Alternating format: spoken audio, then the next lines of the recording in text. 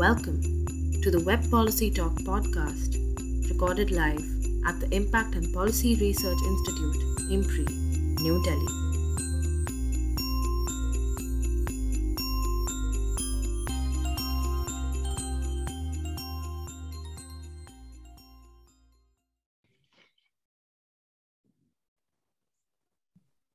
Namaste and greetings. I, GBAT, researcher and assistant editor at IMPRI, Impact and Policy Research Institute, Prabhav Evam Niti Anusandhan Sansthan, Nayi Delhi, extend my warmest welcome to you all to IMPRI #Web Policy Talk. The recently held COP26 was widely hyped as the last chance to save the planet.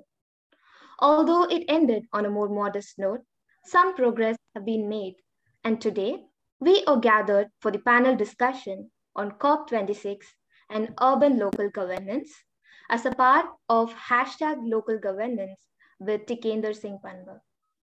This event is organized by IMPRI Center for Habitat, Urban and Regional Studies and IMPRI Impact and Policy Research Institute, New Delhi. Now, let me take this moment to introduce the gathering. As the moderator for today's series, we have with us Tikender Singh Panwar. He is the former Deputy Mayor of Shimla and a visiting senior fellow at IMPRI, New Delhi. We welcome you, sir. Moving to our esteemed panelists for today, we have with us Professor Chetan Vaidya, who is an independent urban advisor and the former director of the School of Planning and Architecture, New Delhi, and National Institute of Urban Affairs, New Delhi. We are honored to have you, sir. Welcome to the morning. We are delighted to have with us Professor K.K. Pandey, who is a professor of urban management and the coordinator of Center for Urban Studies, Indian Institute of Public Administration, New Delhi. We welcome you, sir. We are pleased to be joined by Dr. Vikas Desai, the Technical Director of Urban Health and Climate Resilience Center of Excellence, Surat. Welcome you, ma'am. Now, I invite our moderator, Tikender Singh Panwar, to initiate the discussion with his opening remarks and to proceed with the discussion. We look forward to learning from our esteemed gathering. Thank you. Thank you, Etty. Should I sell?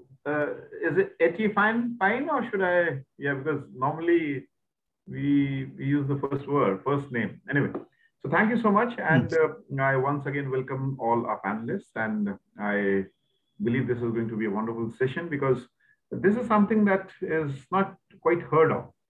You know, when we've spoken a lot about COP26, lots and lots of literature has really flown. I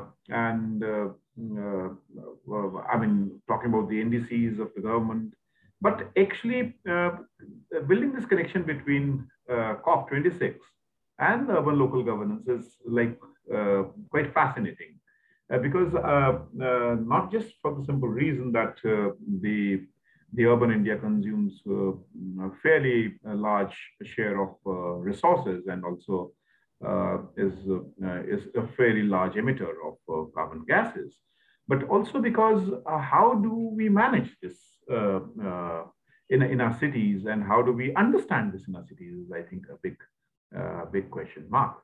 How much do we have to explore is another question which probably our panelists and which would be led by Professor Chetan Vaidya would be speaking about. There are 2 or 3 points I just quickly want to make. The first is that, you know, when all hopes were lost, I was there in Paris in the climate change talks. And after that, we saw the election of the largest emitter of the world, the United States of America. And Trump came in and he said, hell with the climate deal. I mean, I don't give a damn. But then I know some of the mayors of the cities who profoundly said, our federal government will not decide what we have to do in our cities. And, you know, one of the major push that we saw in the elections for defeating Trump and in fact bringing out a new climate deal, how so good or how so bad, I don't want to comment that because that's not our domain, actually comes from the cities.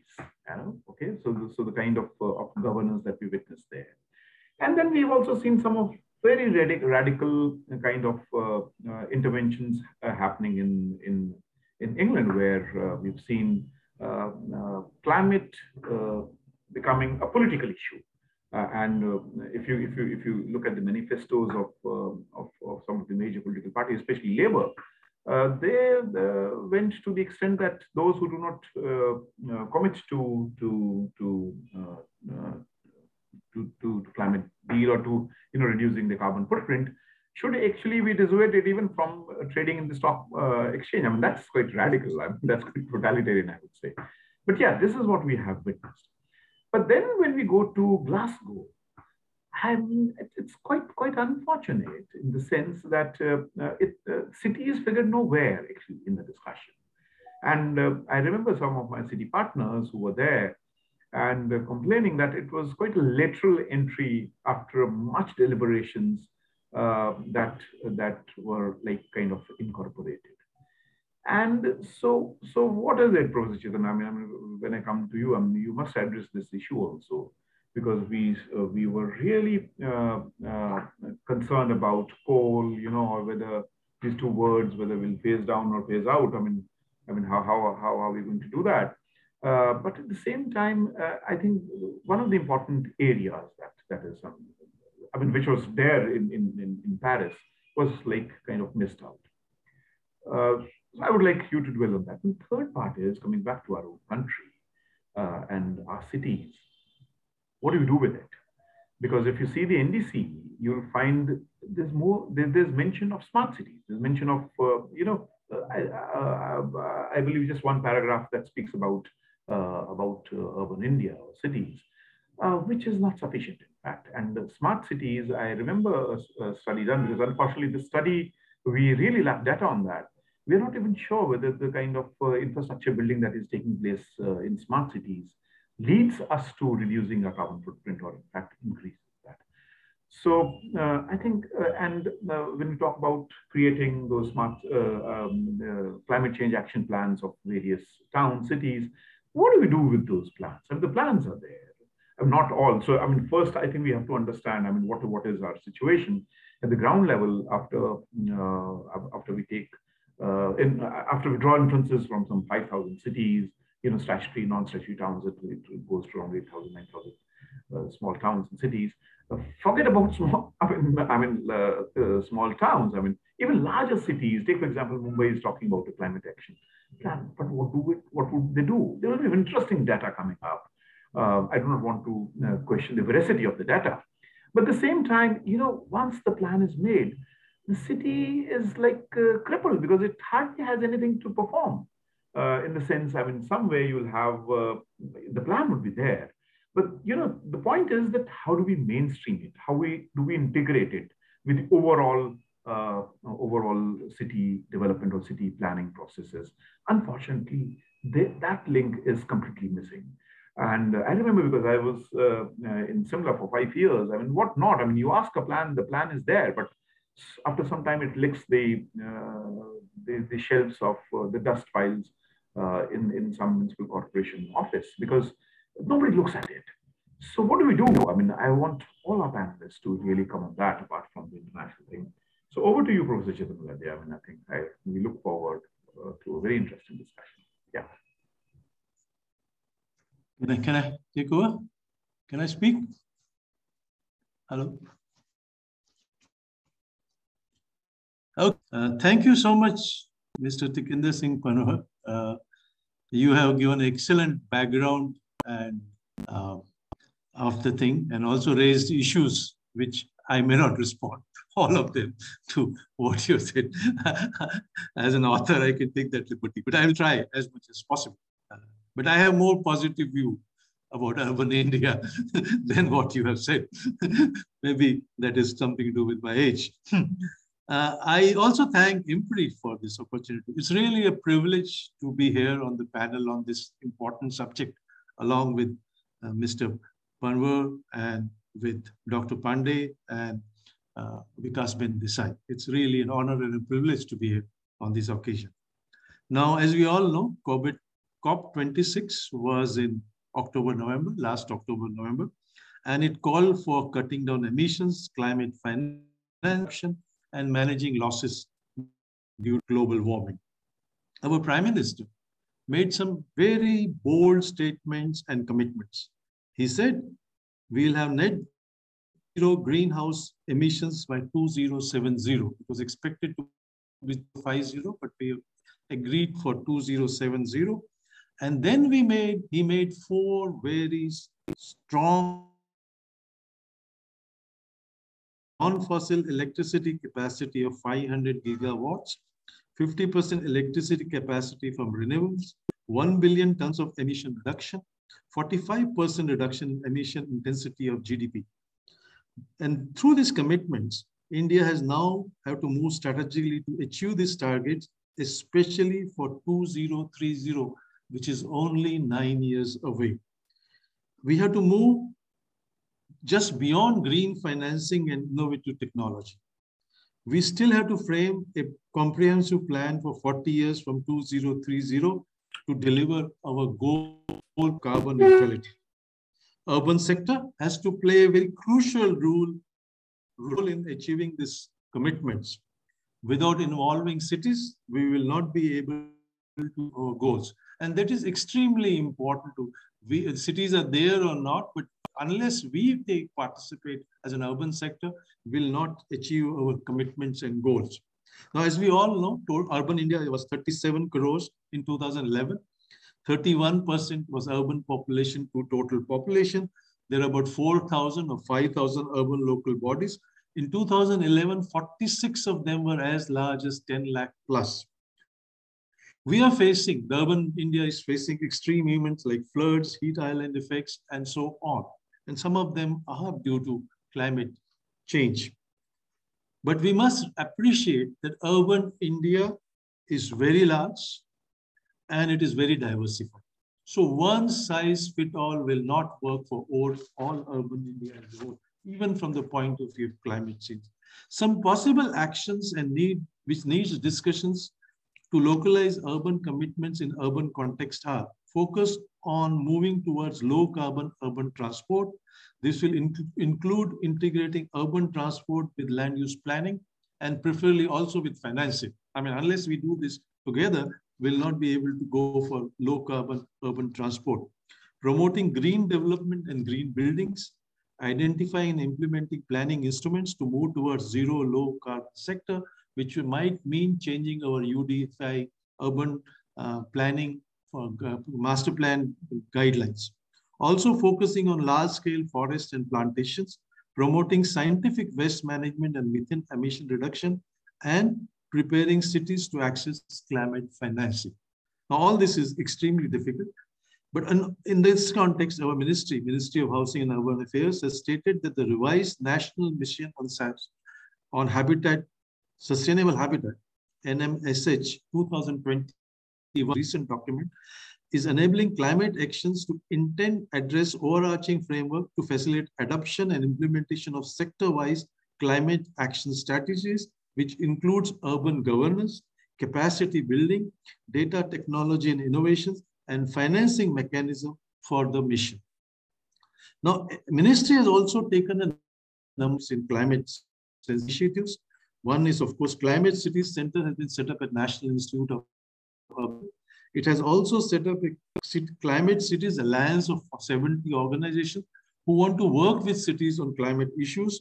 And most importantly, there is a Climate Smart Cities Assessment Framework, which looks at 5 sectors. There are many indicators, but broadly 5: urban planning and green cover, energy and green building, mobility and air quality, water management, and waste management.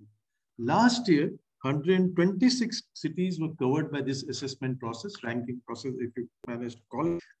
And only 8 cities got 4-star rating. None of them got 5-star rating. So nobody is 100%. 8 cities are getting about 80% rating. I believe this assessment promote getting climate measures to promote climate measures for citizen participation and more actions at the city level. We all know that Swachh Bharat ranking, where Indore has got first award for 5 years, every citizen, almost almost all citizens of that city are now part of this Humko Swachh Bharat mein pehla award lena hai. And even an auto rickshaw wala pride in becoming the cleanest city for 5th year. Can we get that into climate change issue is all. The number of things happening on sustainable development issues in the city. Cities are promoting public transport, walking and non-motorized transport. They are developing Miyaki forest. There is steps taken for energy savings, which is called LED street lights, solar-based street lighting, electric and automobiles. There is also a focus on sewage treatment through nature-based solutions, decentralized nature-based solutions. And Pune recently had organized this pedestrian day. All this seems to be ad hoc. They are not linked. But as mentioned earlier by our moderator, many cities have prepared city climate action, which includes Rajkot, Coimbatore, Kochi, Udaipur. And Maharashtra state government has given mandate for 45 cities to prepare their city climate action plans.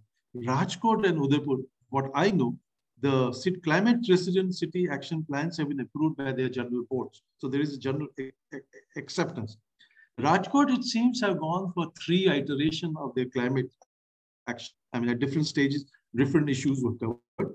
It covers various mitigation and adaptation interventions, which have been identified by the corporation on greenhouse emission inventory and urban system analysis in line with existing plan as well as with future projects. Now, as mentioned earlier, Mumbai Municipal is drafting a Mumbai Climate Action Plan. It is looking at climate resilience in mitigation by focusing on 6 areas, that is sustainable waste management, urban greening, biodiversity, urban flooding and water resource management.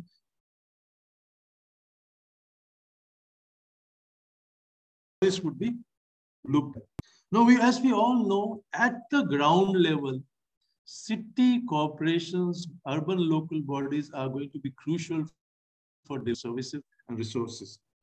And this all has been seen in management of COVID-19.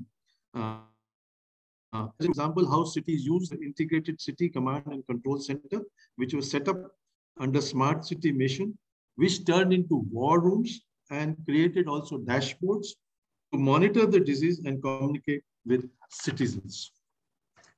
Now, they also played an important role in raising both finance and other in kind. Now, in case we need to involve urban local bodies to play a crucial role in climate management, we need to empower urban local bodies. Some of the issues which the moderator was mentioning is because we have not empowered our local bodies. 74th Constitutional Amendment, 1992, started the process of empowering local bodies in terms of functions, functionaries, and we have regular elections now, we have reservations, we are setting up State Finance Commission, but the 3 functions, finance and functionaries have not been tried in all states. Kerala is one of the few states which has implemented 74th Constitutional Amendment in letter and spirit.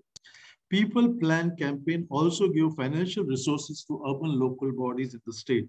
There's also, along with this, there is a strong self-help group called Self-Help Women's Group Movement called Kudamshri. And all this is help for decentralization. But Kerala is a unique example. Kerala sometimes is not rest of urban India. Most states have not handed over or empowered their local bodies, and operations of state level organizations like water supply boards, development authorities, either do not work in integrated manner with the urban lawyers, and sometimes even they work against the urban local bodies. Now, if you want to institutionalize climate actions, the urban local bodies will require developing capacity and increasing personnel dedicated to the cause. The support of the highest level is required both at the city and the state government level to identify climate resilience actions. I'm quoting from a report by NIA on Gujarat, which is true for rest of India. Personally, I am more confident that our empowered cities with appropriate technical and financial assistance will be able to respond to climate change issues. These challenges will become opportunities to introduce urban innovation. And finally, I sincerely believe, more and more start get involved in urban service delivery and revenue collection, both in service delivery and revenue collection using latest IT technology. And in this context, we need to set up a separate IT platform. There's a separate IT platform in urban sector to promote startups and innovations. We should also try to do it for India as a whole, so people can also learn from each other. Even the startups need to. And there's a sort of competition called hackathon, which we should promote for urban India, both for the climate related issues, also with the other urban issues. Thank you so much, moderator. Thank you, Professor Chetan Vaidya. And I just saw a message from one of the participants that the lights behind you are beautiful. They are the northern lights. I didn't know that they are the northern lights in your background. Anyway, thank you for that presentation. And of course, also the way how Government of India is planning ahead with the NDCs. Well, I'm sure that the other panelists would respond to that, and of course, whatever they want to add to this topic of this. I think from here we move towards Dr. Vikas Desai. Over to you, ma'am. I mean, you can just. Yeah, I'm sorry, I had some connectivity problem and technical problem, so I was not much. I'm not much aware of what is talked about, but I would like to talk about the local experience of Surat city, which is a historical experience of working with environment as well as climate. And I would like to share that experience of local governance, urban local governance. But before I go to that, as you had already mentioned, every city is different, and urban planning and urban should be viewed as localized service, localized event, localized action based on the basic principles which are laid down internationally, nationally, and so on. That's what is the first lesson which we have learned. I am in the city which has the oldest municipality and which was very popular as a filthy city and filariasis city, and now it is and good food also. But now we are proud to be a clean city. We are proud to be a city which is a smart city, coming up smart city, as well as city which is worried about climate and have started action about the climate resilience. And that is what is the beauty of city, which has won several awards also in its efforts to do this activity. Some of the things which cities has already put in place is increasing green cover, increasing the going for the renewable energy, planning for mobility. We had for years no public transport system. Now it has come up, and even metro is coming up. So that is the gain of the city. And then we have a water management system where there are efforts to go for a metered supply and the 24/7 supply in the city, including rain harvesting process and recycling and reuse of the wastewater. Coming to, I think Surat is the first city which started using the methane gas of the sewerage plant for energy purpose, and that is something which is also in practice. Coming to the, I am a public health person, and I always feel what is not good for health is not good for climate and not good for environment. And that criteria should be used by every city. So we monitor the impact, we monitor the safe level or cutoff through health outcomes. And that's what is the only instrument which we have. Otherwise, coastal city, plains, hilly terrain cities will have a different, will need a different criteria and cutoff also for even heat waves and even for the air pollution. So though health is not the only outcome, which we face due to environment and climate change.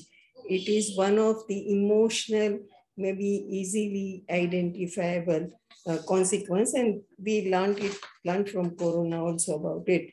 Now, urban health system by itself in big cities is a new arena. There was no systematic primary healthcare system which was developed. It is last 10, 15 years, it is coming up. And that's how that also is in the learning phase, and people are trying to strengthen the services. Primary health care is most important for equity and for taking care of the first action. Let us call it a first aid in relation to climate and health. City has several initiatives like IT-enabled surveillance system for vector-borne diseases. We have a URSMS system which was launched during the SN project in the city, which gives daily information from public and private sector about the health issues, acute health problems, where action is required on same day or at least within 24 hours. And we also have, we are very proud that the city has, municipal corporation have gone for a climate mode in terms of a support system for research, training, networking, and advocacy. It started with the Surat Climate Change Trust, then came the Urban Health and Climate Resilience Center, and now it is institutionalized. The project of Urban Health and Climate Resilience Center is institutionalized as the Urban Health and Climate Resilience Center of Excellence. I think in India, this is the only municipal corporation which has gone for this type of supportive centers in trust, and this trust has been settled by Surat Municipal Corporation itself. And under that, under USCRC and USCRCE, several activities were done. We are ready with heat action plan, which needs a different approach than Ahmedabad's first heat action plan, because Ahmedabad temperature and heat islands are quite different than the coastal city. And Surat is proud to have a first coastal city heat and health action plan in place in the city. And now we are working on the air pollution and health in the city. And like that, there are attempts to work on it. It's not only technical input. One of the beauty of city, we learned from 94, Surat is disaster prone also. And we learned from 94 experience that we need to be better governed. We need to be better integrated in our activity. We need intersectoral convergence to work for. Without that, the city cannot have a resilience. And that learning is carried forward, and people do remember, administrators and even the decision makers and technical group do remember that this is our strength and we have to build upon that.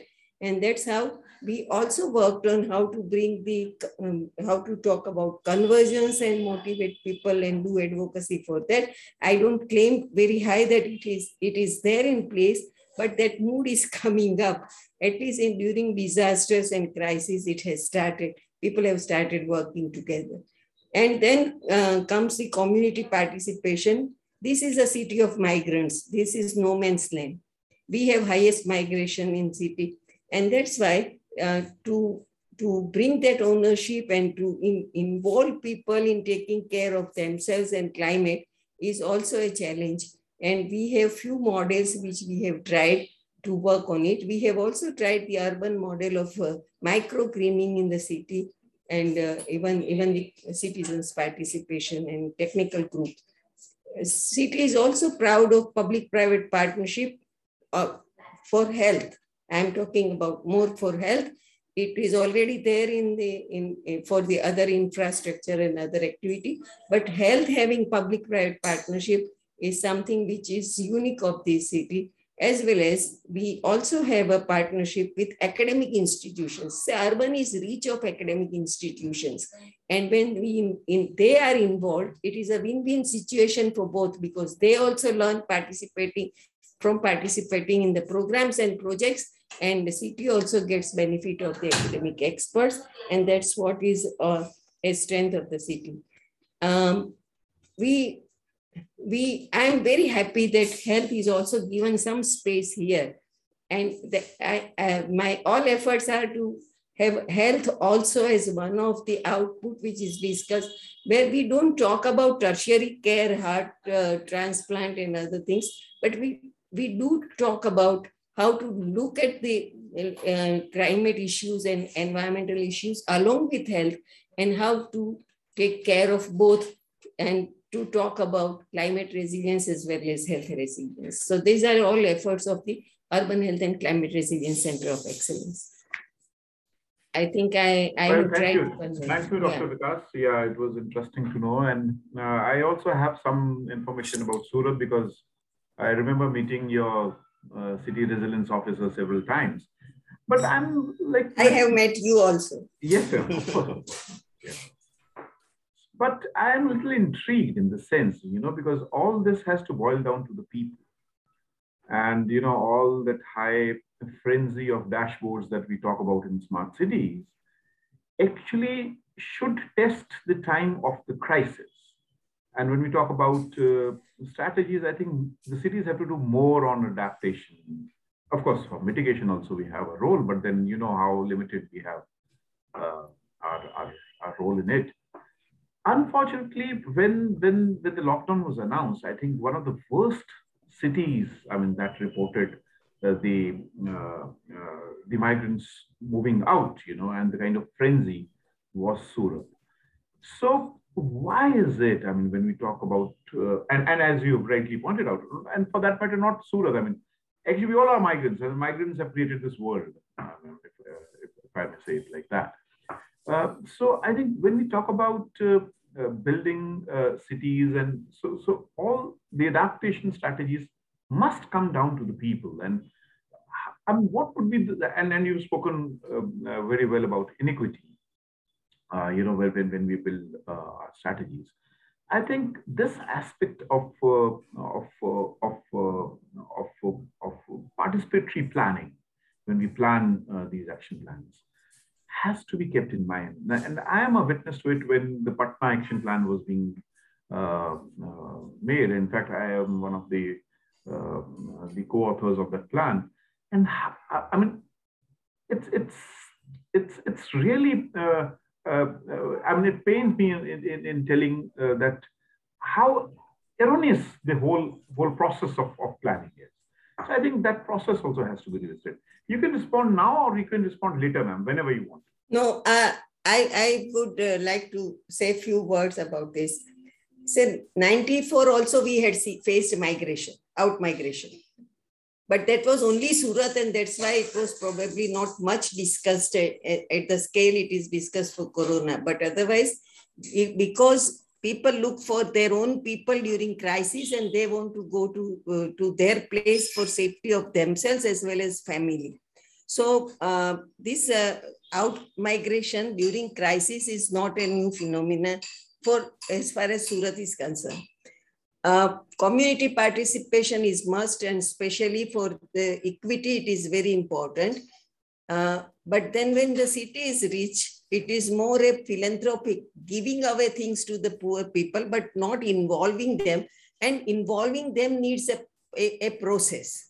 And process needs lot many NGOs and other people to participate in the interactions to bring them on the board. So when we work with even a slum population for the resilience study with WRI project, we could learn that they are alone. They don't have people to support them. And when you are alone in disaster, you want to go to your own people. And that's what is the phenomena which probably we have learned in Surat and which is happening everywhere. And that it is also there in mind when the serious crises are there, who will look after them? The first priority will be some other group and who can afford and who can reach to the places, but they will be left out. And that's why probably, but then interestingly, Corona has also taught that it's not only poor who suffers. And the problem was somewhere else, and we labeled them as the spreaders and other things. But even that is a learning lesson, that it can happen anywhere, and virus is not in control of anyone. And we need to build up even capacity of local settlers. But Surat migrants are not only poor migrants. We have cross-sectional migrants, and migrants have their own characteristic. Only original Surtis are hardly 1/3 left out in the city. Remaining are migrants from the Gujarat or from other states. And that's where the challenge lies. And city will need to think about it. Only thing is cities get award for visible infrastructures and visible things, and city get credit for the things which are visible. And that's why these soft things don't come into picture. And that's where the challenge lies. Great. Thank you. Thank you, ma'am. It was really lovely how you responded. So I think now we move on to our final panelist and participant, Professor K.K. Pandey. Over to you, sir. How are you looking at this topic, and I mean, what is your take on it? Can I share the screen? Of course. I think our team will help. Yes, sir. Please go ahead.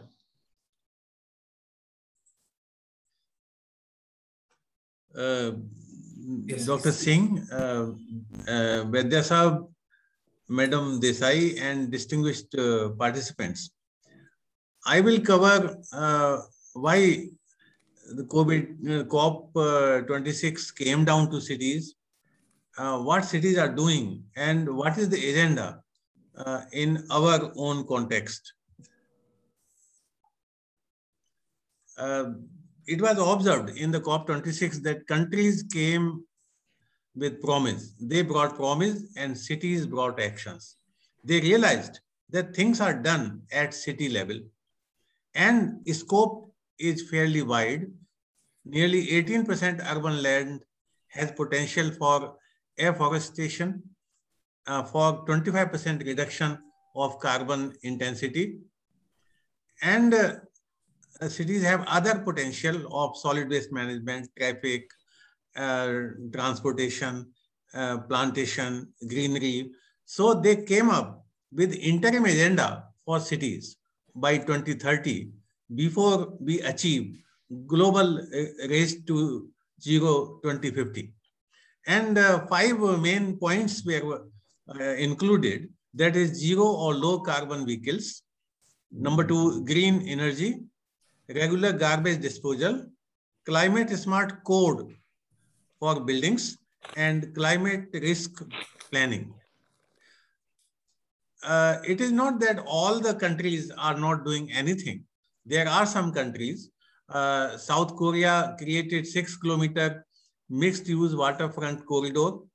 Medellin in Colombia developed 36 green corridor along roads and waterways. China has a national garden city program. US has a 100 million fund for street trees and green city program. And these initiatives brought down the temperature from 1 to 6 degrees to the existing level, and minimized the heat island effect in respective cities. Particularly US Green City program had indicators of per capita green cover ratio, green space canopy, and vertical gardens, rooftop gardens, farming, etc. Were developed. Zero carbon vehicle. Sweden is the first country which has achieved e-vehicles, and non-motorized, cost-effective, environment-friendly city transport is also adopted by several countries, and with the e-pumping and other infrastructure. India is really a matter of concern, because we also have 60-70% carbon emission in urban areas. And by 2030, nearly half of the India, 40 to 45%, but by one standard, but in my view, it would be half, would be urban. And there the environment, our productivity and equity, particularly poor, what Madam Desai was saying, would be prime concern. we are already losing 1.7 to 2.5 million lives per annum due to pollution. Delhi recorded the highest per capita economic loss in 2019, being 13% of its GDP, 14% in Lucknow, 9% in Mumbai, 8% Hyderabad, and nearly 7% in Bengaluru and Chennai. So our major cities are hotspot and are prime areas for attention on climate, urban flooding, and other effects. National level initiatives, as our Professor Chetan Vaidyaji have mentioned, are taken by Government of India. Particularly, I would like to mention the 15th Finance Commission, which has come up with for the first time, health infrastructure. Funds for developing the health with the help of urban local bodies. So that is very important. And air quality improvement is also included for 44 urban agglomerations, which include more than 1,000 cities in India. So these initiatives will go a long way in our setup. And in addition to that, cities are making specific initiatives which will contribute to NDC and a reduction of emissions by, as Professor Vaidya mentioned, 45% of GDP. Maharashtra has initiated 30 cities for race to zero. But important is that there are other cities which are taking commendable steps. Bengaluru, I would like to mention just for 2 minutes. Bengaluru, nearly 45% of waste is handled locally. Locally means it is treated locally. There are lane composting, house-based composting, biomethanization, a dry waste collection center. 166 wards out of 198 wards have dry waste collection center. They segregate and dispose of. The relatively little garbage is going to the dumping site.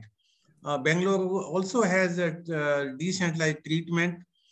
Indore, we all know, there's no need to mention further. Bhopal is another city which is using lakeside space for solar energy. New Delhi Municipal Committee also is using rooftop open spaces for development of solar energy. Not only that, Bhopal is raising 100 crore bond issue for generating solar energy outside the city. So these are some very appreciable steps taken by the cities in our country. 2030 urban agenda, what it should cover, first thing in my view is transport policy at city level should be included in the plan, which will include in major cities like end-of-use life vehicles, as Delhi is planning with the partnership of 7 private sector institution partners, and which has 4 million ELVs, which will go a long way to start this new area, which is needed in our country, and which will also be developing a circular economy through proper settling and handling of vehicles. Delhi's sale has increased. Today, newspapers say that as compared to 1.6% increase in petrol-based and diesel-based vehicles, e-vehicles growth has been 6%. So things are picking up. People are now aware. Green energy initiatives, I have already mentioned. Regular garbage decentralization, particularly CND waste, is very important. Ahmedabad, Bengaluru, and Delhi, they are making good efforts in this. but there is further scope to improve the C&D waste, to improve the particulate matter 2.10, particularly. Climate smart codes, there is a need to revisit ECBC, municipal bylaws, and other acts, so that a proper follow-up is adopted at city level. Climate risk planning, the planning Mrs. Desai also mentioned, that is the key. Lake revival, water harvesting, blue-green policy for water and waste management, involving the community. The Bangalore example, which I said, involves the community. There is citizen participation program, where from right up to the grassroots level, they have Suchi Mitras, they have in charge, community in charges for lanes, for wards, and they have ward committee, perhaps the only city in the country which has ward committee and which is developing micro plan for waste management for 750 households. So that is something unique which we need to replicate in other cities in our country. And climate risk planning is also part of all these actions. But last and most important is the political economy, which should accept that we have to change, we have to involve the community, we have to take care of the poor, not only environment and climate change, because Rio +20 also concluded that, okay, environment is fine, climate change is fine, but poor is equally important. So we have to combine all the three in our agenda for 2030. So race to 2030 should be the focus with this initiative, but we have race to 22 and race to 24. And that is something which is harming the interest of common man. Nearly 23,000 crore rupees are not paid to renewable power companies by state utilities. Why? Because we want to distribute things like with open hands. And electricity utilities are not in a position to pay to the renewable power companies. If this happens, then how the initiative like Bhopal can be taken up? How the cities can be promoted to develop renewable energy? How the necessary funds can be mobilized for climate change? So political economy in the country should be positive towards climate change initiatives, number one. Number two, community, as I mentioned in Bangalore and there are several other cities, should be involved. And number three, the micro ward level initiatives should be taken up rather than thinking the whole city as one entity. So these are some initiatives which I thought I should share. Thank you so much. Thank you, Professor Pandey. And I'm really congratulate you for really bringing out those two important cities. But at the same time, I mean, I was just checking Delhi. I mean, you were saying something good is happening in Delhi, but don't forget, I mean, the Supreme Court had to say that soon your garbage waste site is going to cross the height of the Qutub Minar. So I think, but you rightly pointed out actually that actually waste segregation and waste management has to be done at the ward level, at the very micro level. And unfortunately, you also spoke about political economy, and I think very rightly, because unfortunately, the push that we are witnessing in urban India, in fact, in the cities, is for more capital-intensive technologies. That's why the push is for more waste-to-energy plants. that is not the way how we can deal or we can handle. So I think over to you, Arjun, and I can... And just 1 minute, if you permit. Yes, you are right. And the suo motu cognizance by court is very effective. In Bangalore, High Court ordered that you create ward committee and prepare micro plan. So, and that worked. So sometimes court intervention and community awareness together can also motivate our journey towards but targets. People like Professor Vaidya would lose their jobs because courts are becoming the biggest urban planners in the country. But sometimes they are positive. Yeah.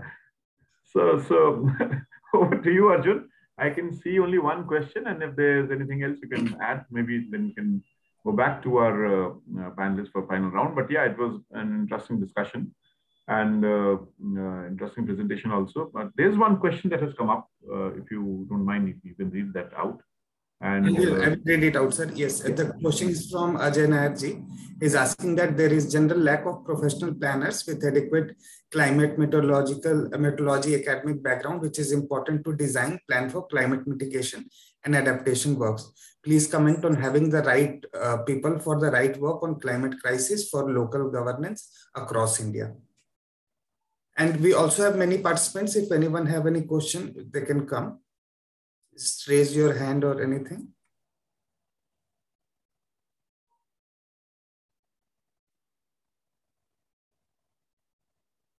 Okay, so shall we go to a round and start with Chetan, sir? No, yeah. No, first, let me respond to a question from Nair on this.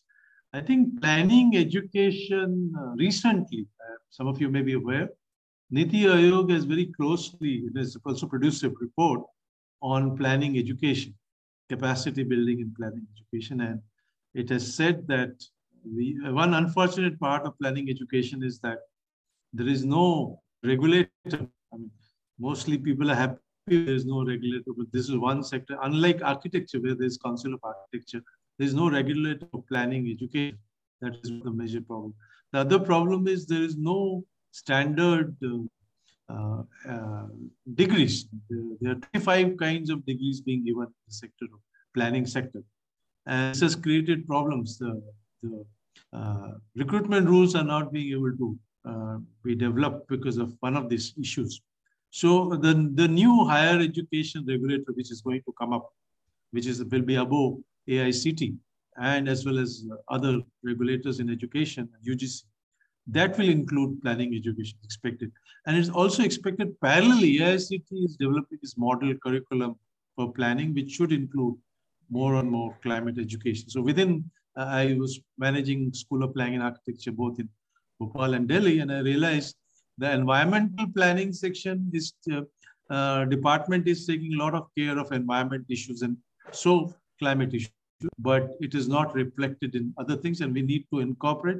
And there is also need to change the urban development, urban and regional plan development and formulation guidelines by TCPO, which should include specific thing on climate changes. So all this is required to happen. And the question is, should the academics drive the practice or the practice drive the academics? And this is something Vikas Man can respond much better. But this is an issue in planners. It looks like the practice is driving planning profession at this stage, which is not the right thing. We need to put in more investment in research and more time for research in urban planning.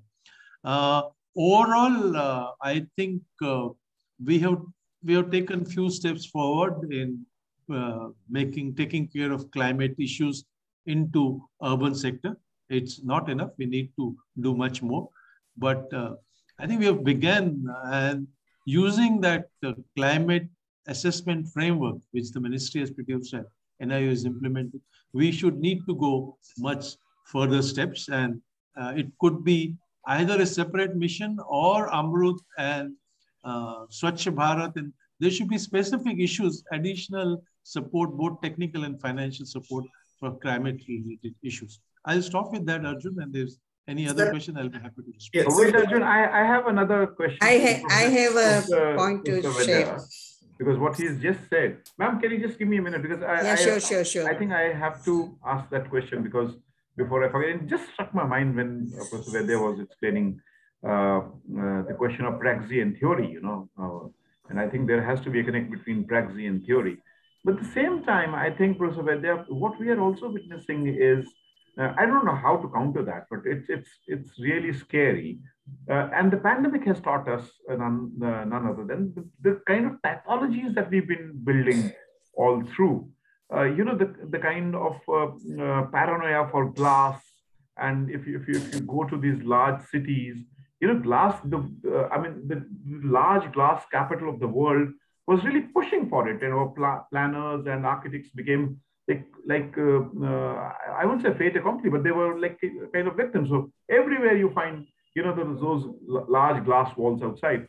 And the pandemic has shown that if you're staying on the 16th floor and on the 3rd floor, someone is infected, I think you are also a potential, you're highly potential.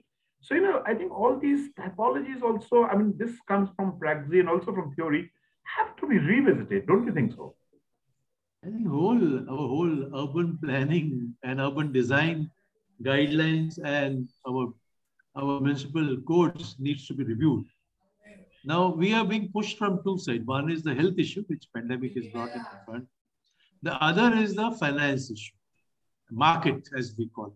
How do you balance the issue? I mean, also the climate, the kind of energy that's required to heat.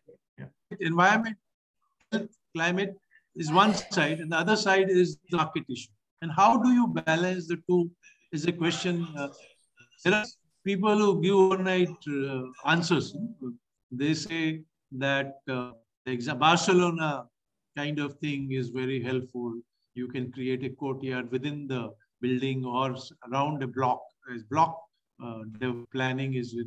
There are people in Ahmedabad who believe that one should just decide what should be the ground area and leave the other all building codes. They should not be there, and link up with the more floor space index you give, the more you pay the amount to municipal corporation. And then there are people who believe the municipal corporation will take the money, but not give the infrastructure. So these are the things, and I think we are in a dilemma. I have no ready answer. But one thing I want to mention, when this vaccine, and Madam, because this I could tell us more, when the vaccination was developed, the amount of research and the amount of time they took, even now they are saying it is only for emergency use. It's not a sure thing. It's only for 6% or 70% of disease. So how can we get that kind of investment in research? So should we get more linked to the market, or we should be doing something against the market? It's something I don't have ready-made answer. But these are issues we need to discuss further. Thank you so much. Madam, wanted to say something. Ma'am, please unmute yourself. Sorry. What I wanted to mention is, we really need urban practitioners now. We need planners, we need architects, we need health people, we need lawyers, everyone in the city to contribute to the city resilience. But we do need all of them to be urban practitioners, understanding each other's avenues and learning little bit about focusing on that also. Say, for example, Corona example was discussed here. Now, as a health practitioner, I would expect that any city building which is coming up should have adequate ventilation and sunlight, which was otherwise also a criteria in past. But now we are going to have it for health sector as a preventive measure like vaccine. And how do we ensure that? Because for diabetes also vitamin D is important. For viral infection also vitamin D is important. For mental health also vitamin D and sunlight is important. How do we ensure that in design and in architectural design and in planning and in approval? So ultimately it is the infrastructure which we will have to consider. We have to consider the enforcement of the policy. We have to consider the education of all, that means doers and beneficiaries, and also engagement of people. All four together probably and the urban practitioners mode probably will help us. Thank you. Okay, so I think, Arjun, is there anything else you want to add? Or, okay, Professor Pandey wants to respond, please. Yeah, I just want to add one small point that beautiful things are coming in a top-down manner. All the schemes, NCAP, 15th Finance Commission, urban missions, but they do not go up to the grassroots level. There is a bottom-up response which is needed, which is very weak. The 74th Act promoted some sort of decentralization up to town hall, but below the town hall, unless we do that, unless we try to plan for 750 or 1,000 households for different aspects of climate change, the success would be quite far. Okay, I think well said. Arjun, any other? Sir, we also have Samir Unhale, sir. Sir, are you there? Samir, sir. Yeah, very good evening, Arjun. Yes. Good evening, everybody. Joint Commissioner at Maharashtra government. Yes, Samir, sir, please go ahead. Will you be using the video? So Arjun, I think first of all, this United Nations framework for climate change convention and the COP26, as such, were more of a frameworks for the nation states, and the existence or relevance of cities to that probably was one of the highlights of COP26. Probably prior to that, cities were mentioned, but the importance, I think, was emphasized in COP26 much more strongly than probably it was done earlier. Secondly, I think if you look at the outcomes of the COP26, I think mostly on the NDCs and the emissions by 2030, cutting the global emissions by 50%, the net zero emissions idea, which again got reinforced. And India, by the way, has mentioned 2070 as this net zero emission targets. I think these are the areas which otherwise do not strongly come or reflect or manifest in the day-to-day municipal functioning. The idea actually is not there. Of course, the Vaidya sir said that the climate smart assessment framework probably was one of the first such attempts to mainstream the climate concerns in the usual functioning of a municipality. And here we tend to follow this new public management framework where there are competitions and data transparency and ranking. And well, yes, it did create some amount of enthusiasm there. But I think as the new challenges that we are looking at, we require credible actions that will create impact. Otherwise we might just be doing conferences and to make change happen at ground level, especially in a country of a subcontinental country or a country whose population is almost 3.5 continents put together. I think is one of the important major challenges when we are trying to correlate the COP26 to the municipal administration and the city functioning. I think it was very rightly mentioned by Dr. Desai that the urban practitioners need to increase now. Even in, with due respect to everybody, even in academics, apart from architect and land use planning, no other discipline is, mainstreaming in urban issues. I mean, it might be sociology, it could be economics, it could be maybe all the other fields which need to now focus on urban areas, and probably we require specialization now in urban areas across the disciplines and their interdisciplinary studies.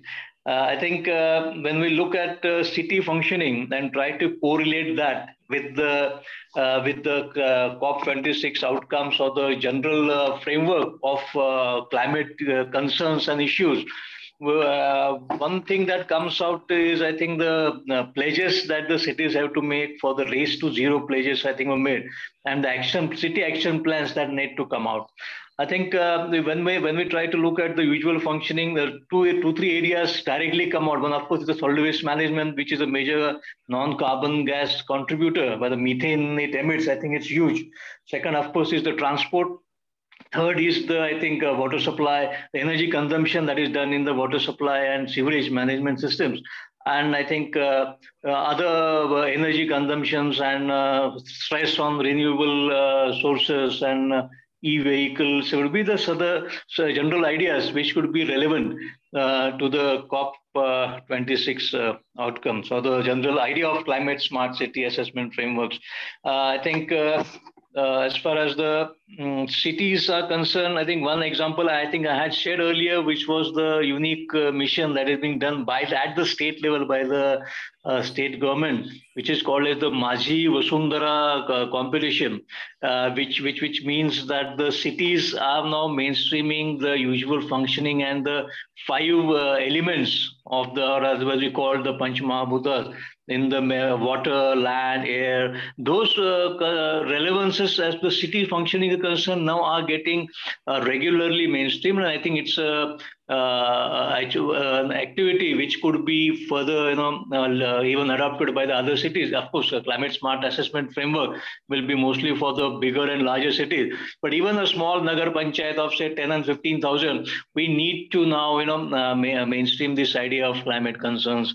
Secondly, I think as was mentioned, education is an important part. The municipal system does have a educational some of influence over the educational system and some direct schools which they run, and therefore I think through that cities could look at giving emphasis to the climate aspect or the environmental aspect of the education and training. I know there is a bit of doubts about what such effect, how effectful they are, but I believe that the power of education and the power of people who have ingrained those ideas does manifest. It might take some time, but it manifests more certainly and more surely and more impactfully in maybe time that we have. So along with that, I think water supply, yes, we are having Amrit 2.0 coming. And I think apart from following the basic principle of reaching good, pure water pipe supply, I think there is tremendous potential for energy audits being a major part of the framework. And therefore, the energy consumption, say, per capita, per square kilometer, or per MLD could also be taken into consideration. And the energy footprint of a city therefore could be brought into some mainstream actually within the municipal thinking at all. Of course, as I always say, and even sir would also agree that when you talk of municipal bodies, you cannot neglect the local political leadership. We may always have the national leadership and the state leadership do talking of these issues and being sensitive to these issues, but it might not always happen into the urban local bodies due to the daily functioning, the daily political job which a local councillor or a mayor has to do. It is difficult for him to also focus the resolutions that he is making, the decisions that the municipal body takes, the bylaws or rules which they might be making, and whether this can be otherwise it will just remain a task of the bureaucrats and the technocrats. So local political leadership will have to be sensitized and brought into the will have to be made an important stakeholder and important player into the climate related actions which the cities have to take. And I think that's what the Maji Vasundhara competition that Maharashtra has been taking is also doing that. I think Swachh Bharat mission has proved that the local political leadership and the local municipal staff, because all the cities are run by the municipal clerks and the municipal junior engineers, and the commissioners might have influenced it some more time. But we will have to look at our cutting edge, to get the climate framework also relevant to the day-to-day functioning and working of the sanitary inspector and probably the junior engineer who runs the municipal bodies, really. I think with this framework, I also felt that the planning aspect was also mentioned, of course, with Vaidya sir being with us and Desai ma'am and Pandey sir here. I think I'm not competent to talk of planning when these stalwarts are here. But I think, yes, the intentions and they getting translated into the words and vocabulary of the laws and finally reflecting on ground is a difficult task. It's a challenge, and one requires each and every one to be concerned, to be to be connected to this goal of climate change and action. Because whatever we say, there is an element of doubt or element of shall we say, lack of commitment among the cutting edge people. It might be political or administrative or clerical, whatever. That what we are talking is, does it making sense to them? I'm sorry for using this we and them dichotomy, but very often if you tell a junior engineer to get something done, they might say, why am I doing this? I mean, what at all it is going to make a difference? If there is going to be a financial implication, will the local body, local political leadership agree to the additional expenses that might be required to look at the climate actions that we're talking of? So I think I am confident and optimistic that the lessons we have learned from the Swachh Bharat mission, I think, tell us how to energize the entire urban ecosystem of India for any particular purpose.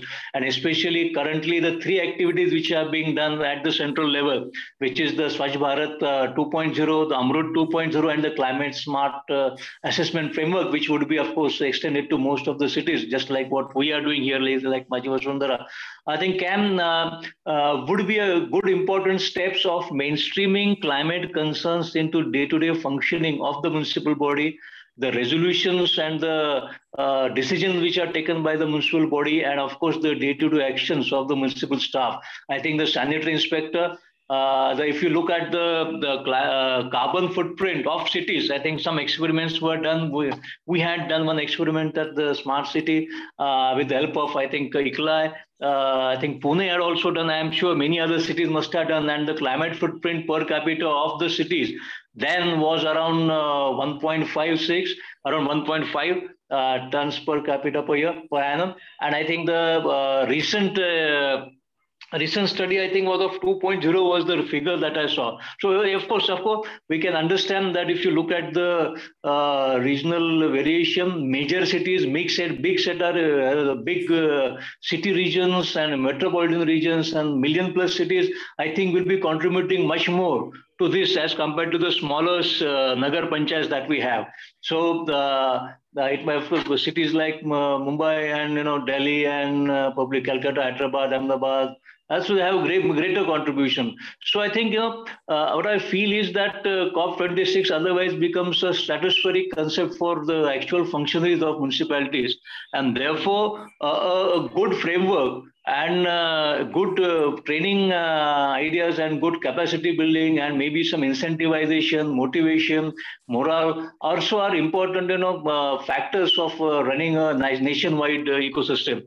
And I think the climate concerns need to come up. The problem is that you don't immediately see. You can talk of a stinking garbage pile or a pothole immediately, but when you have to tell and convince the people, local leadership and the cutting edge staff that this is also more dangerous and more important thing which might happen after maybe 20, 50 years, whatever. So it requires greater communication skills also for this idea of the climate cities. I think as was mentioned earlier, the funding, of course, is important. Right now, there is no special window for any financing of cities on the climate concerns. Probably a special window on climate, or at least a pool of schemes and missions under the climate concerns could be a good idea, in which there would be clarity, because after all, governance, apart from making laws, is funding and financing, and therefore it is going to be a very important important part of creating any initiative, for which would make an impact on the ground. So I think I think as was mentioned earlier, a good national mission for climate smart cities, or at least it being an important component of any existing mission, would be an important part. And by and large, I'm greatly hopeful and optimistic, and also confident that India's ecosystem, Indian urban system, can change if requisite political, financial, and prestige is given to it, and if the citizens, most importantly, find that there is a point taking in inconvenience and extra expenditure on their day-to-day lives of contributing to the climate NDCs that we are talking of. So I think we require a new type of municipal functioning. We require a new type of city living to, and as the time is going very fast. I think we will have to take help of new technologies wherever possible. I think I am an enthusiast on digital technologies, so I tend to see a lot of hope in using digital tools and means of convincing people. And I think community participation of the, I think the participative democracy that very often is talked of, I think is an idea which should could be experimented with the cities, and in there, of course, we have digital idea of digital town halls is also there. We can always take public opinion feelers onto the general idea and moving beyond grievance and complaint redressal to meaningful and effective participation framework of the citizens. I think that would be required, if not now. And of course, the 74th Constitutional Amendment Act, it is almost, the basic idea is now 40 years old. And some scholars do say that it is mostly an indicative sort of suggestions which are made. Nothing actually is apart from the formation of the State Election Commission and the State Finance Commissions and probably taking election in 6 months. Most of the provisions of the of the Constitutional Amendment Act are generally indicative. They are, that's the discretion of the state government if they want to do and when they want to do. So probably, we, as was mentioned earlier also, I think we do require another set of amendments and maybe another constitutional amendment bill act for the urban governance. And I think the time is going to be the essence. We would require to move very fast, connect with people more widely and more easily, and convince people of the intentions. That people, if people start doubting the intention as to why this idea is coming up now, are we just aping the Western think tanks, or are we just, so these doubts do float a lot in, within the masses. Maybe 1 or 2 or 5% of people who are probably reading and studying might agree to the idea. But if you want someone to not to drive his car and take a public bus to his work and come back or to school, then people will start doubting it. And therefore, the messaging of the climate change concerns and anxieties and the emergencies also has to be done to the people, because without people, just technocrats and bureaucrats talking is not going to happen, not going to make any change. So we require people representatives, we require financing. And I think new way of managing municipalities and running cities are requires. All the stakeholders will have to be brought in. And I think there's lots and lots of work to do to make city functioning relevant to the concerns of climate emergencies. And I think going to be a big task for all of us. So Arjun, thank you. So thank you for giving the opportunity. Now, Thomas, sir, thank you for allowing me to share some of my stray thoughts. Thank you, Vaidya sir, and Desai ma'am. Thanks a lot, Arjun. Thank you, Mr. Sameer. I think he made some very interesting points as far as the perspective of governance is concerned from a bureaucrat's viewpoint. But well, Arjun, I think you'll have to take it over from here, because I'll just make 2 points. And are you there, Arjun? Yes, sir, I'm here. Yes. So, I've always been accused of really being like quite strangely, I don't know, all our panelists are very optimistic, and I am probably the youngest of all the panelists, and I'm very pessimistic. I do not know why, but I don't know if it's age or what. But the point is, actually, the way we are heading is not the way we should have been.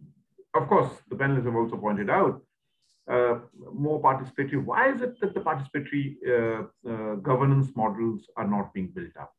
I think that's where we have to go, where we have to ask the questions.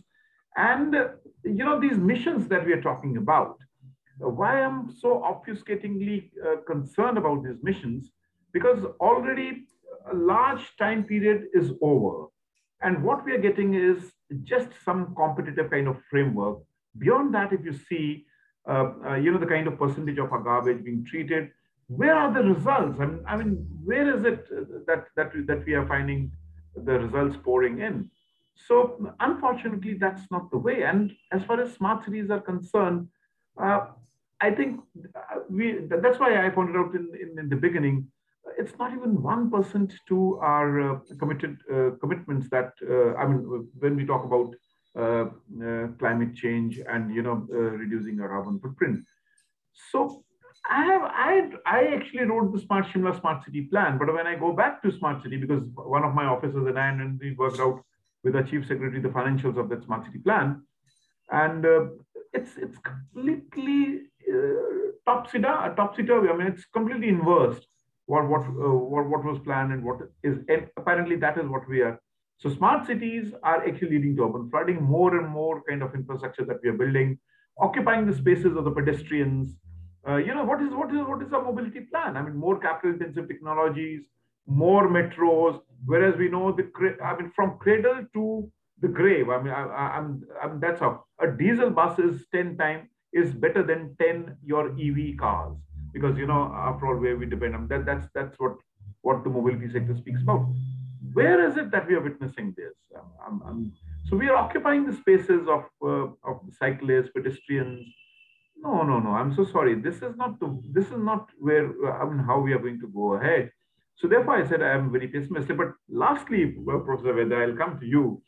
Because planners are so important, and I often quote it. I'm really fascinated with reading this book by Samuel Stein.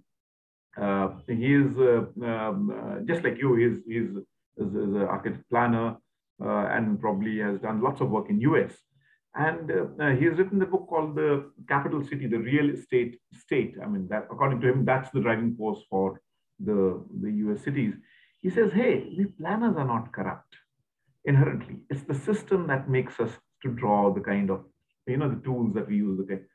So, and he also goes on to add that actually, if that has to be checked, we have to go for more participatory, more democratic, not just participatory. You listen and you say, hey, show off.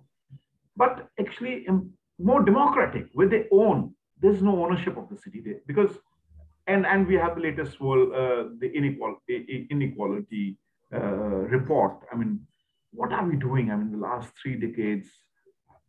Just look at the spaces that we have occupied. I think but of course with an optimistic note that we shall definitely move ahead, and things are not going to remain the same. And because for them it's future, Professor Vedya. For us it's present. It's not future. Our present is ruined. For them it's the future that is ruined. I think with that, Arjun, I'll as I told you, I think I'll have to move out, and then you can take over, and maybe if final remark from our panelists, because we've been a fascinating journey from 7 o'clock. So you can take over, and I just bid. Right, sir. I will just go to each of our panelists for their way forward and concluding remarks. But I also wanted to gain this opportunity and raise some questions on behalf of everyone.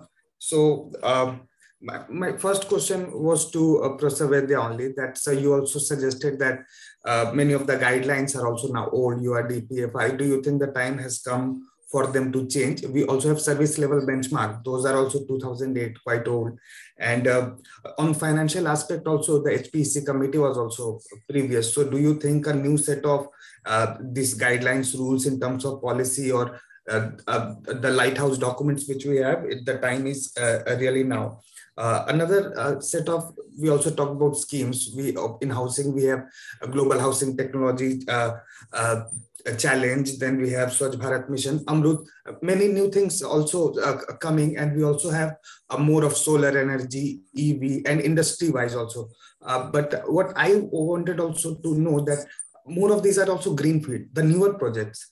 But like how in developing country like us or China is struggling is of the redevelopment of the inner cities or the area which is already built, and we have been building the informal settlements also how do we integrate that into, because in all of the reports like the BUR, biennial update review, only the forest is the place where we are, not getting. So in our reports, everything is coming, fine. But when we see our cities, the air pollution or sewage, or then we have landfills, these are not getting reflected in any of the metrics.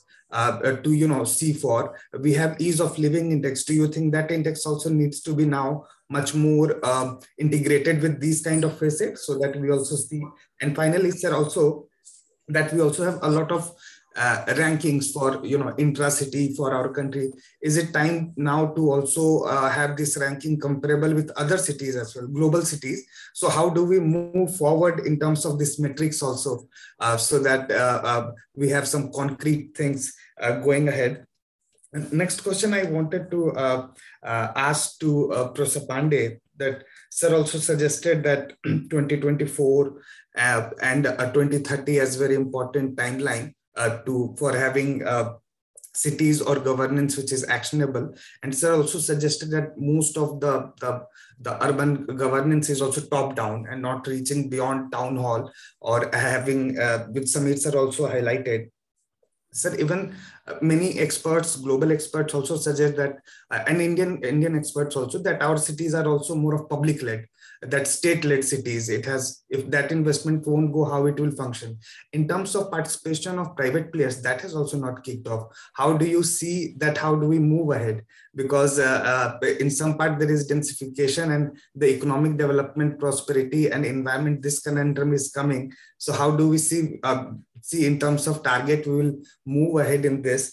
And from Dr. Desai, I thought to also gain that, we are talking about community participation, CSOs, experts, practitioner training, but how we can have effective communication on this topic? Do we really need a new mission or reorientation of our mission? Because we're having some, green shoots of climate smart cities and other. Do you think now the umbrella of this needs to be changed very drastically to have more impact? As Samir sir was also suggesting, how do we see that we go ahead and move forward? So your comments also with the way forward. You can take the time you require to, suggest those. Shall we start with Professor Chetan Vaidya sir? So please unmute. Chetan sir, yeah. I think you have raised many issues. Yes, I may not be able to respond to all of them, but I'll try as much as I can. I think this both urban and regional plan formulation guidelines were issued in 2014. And then we had municipal bylaws 2016. Both needs to be reviewed, and both from the point of view of environment and disaster and climate change. I think both needs to be reviewed. And in reviewing them, there has to be a balance between, there is one group of people who said cities should reflect the market, and other group says you focus on environment. How do we balance these two is an issue where I don't have ready-made answers, but I think this needs to be debated and discussed. What kind of balance we want to do between giving a improved living condition vis-a-vis market, the requirements of the market within a kind of a country which has 20 to 30% poor in every city. So that is one issue. As well as the second, and I also want you to review, to consider reviewing Model Municipal Act. I think this was produced in 2013. Even this act needs to be reviewed now. And when you're reviewing the Town Planning Act, parallelly one has to review the Model Municipal Act, which some people have read, and Bihar has completely changed its municipal system because of this, but I think that needs to be done. That is one issue. The second, as far as ranking is concerned, I have come to a conclusion, we have too many rankings. So one is that the urban poor are not fully recognized and covered in the ranking system. And the other is that rather than focusing on improving each of these indexes, is it possible to develop a composite index Because after I talked last time on your conference, a new index of SDGs and cities been produced, have been developed by Niti Aayog.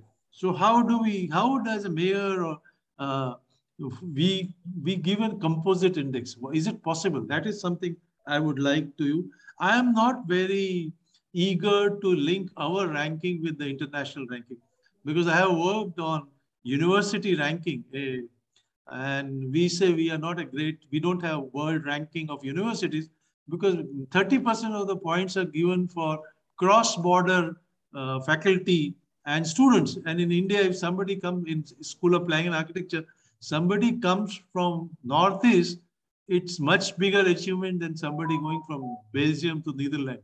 So I am strong believer of Indian ranking system, and which is also in the universities as well as in the urban system. I'll stop that, and maybe I not responded to all your questions and comments, but that is what I remember. But sir, your way forward, if you want to suggest anything. Empower the local bodies and eventually citizens. I think that is what my small message will be. Thank you. Dr. Desai, over to you. I would rather say, instead of waiting for some things coming up from the higher level, maybe national or state level, cities should start working for their local citizens with their own initiatives, and there is a wisdom and understanding with community also and the other people in the city also. My concern is, if we are talking about some climate things achieved by 2025, 30, 50, what happens to survival and health by that time? We will survive, people will survive to face those achievements. So we also need to work on immediate action plan where health and economy and other things are to be considered, and people's wisdom also should be encashed. People know about their city, people understand their city better, and they can give solutions also. It doesn't lie only with those who are educated for certain qualifications and for certain, or leaders and elected members. So there should be a mechanism to understand that, and a process to, at least continuous process to enhance convergence, intersectoral convergence at municipal corporation level. And this is not very easy, though talked about it. People do understand its importance, but they say it's in practice, it is not feasible. And that's why it is not happening. So we always say health focus in every planning, child-friendly city focus in every planning, but who will bring that? Because there's no directive, nobody wants that. And as far as ranking is concerned, say when ranking is favorable, people are happy with that. And when ranking is not favorable, people say this was wrong, that was wrong in ranking, and that's why. So I am not very sure about the ranking helping cities to build up their capacity. Instead of that, there can be something else, I don't know. But this is what I have observed. And I think cities should start building their own capacity and start working on it. Thank you. Thank you, ma'am. So over to Professor Pandey. So now judiciary is also so much, calling states for and governments for their, this aspect. How do you see it? To go ahead, Professor Pandey. I think judiciary and civil society, both. The people need to be made aware. So awareness at the grassroots level, it comes with the decentralization. Nobody talks about 74th Constitution Amendments unfinished agenda, what Professor Vaidya mentioned initially. So we have to work on that. And judiciary, if people approach judiciary, certainly they will come to help, as we have seen in a couple of cities. But the main issue is how to involve the grassroots people. This is not a question of a very high level planning and engineer or architect. There are simple points of actions towards climate change which people need to take. Like in Bangalore, they have Kalika Kendra, which means training center, and where they display different equipments which are needed to process kitchen waste, to process green leaf. So this type of SOPs is to be known to common people would go a long way to bring the climate change. And you also said economy and climate change, there is no rift. The climate change actions have very strong component of circular economy. It will bring employment and income when we take action. So I have to say these 2 points. Thank you. Thank you very much, sir, for all your comments. Of course, so much has to be taken, and so many fabulous points all of you panelists have raised.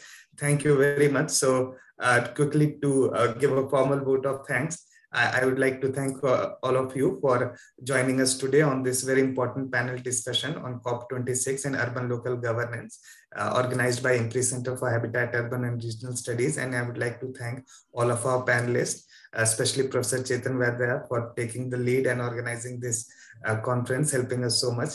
Dr. Vikas Desai, Professor K.K. Pandey, and our moderator, Tikender Singh Pawar sir, for having such a wonderful deliberation on this very important topic. So much to gain. And I would like also to thank all those attendees here and on Facebook Live, and those who would watch us later on YouTube and listen to us on our podcast.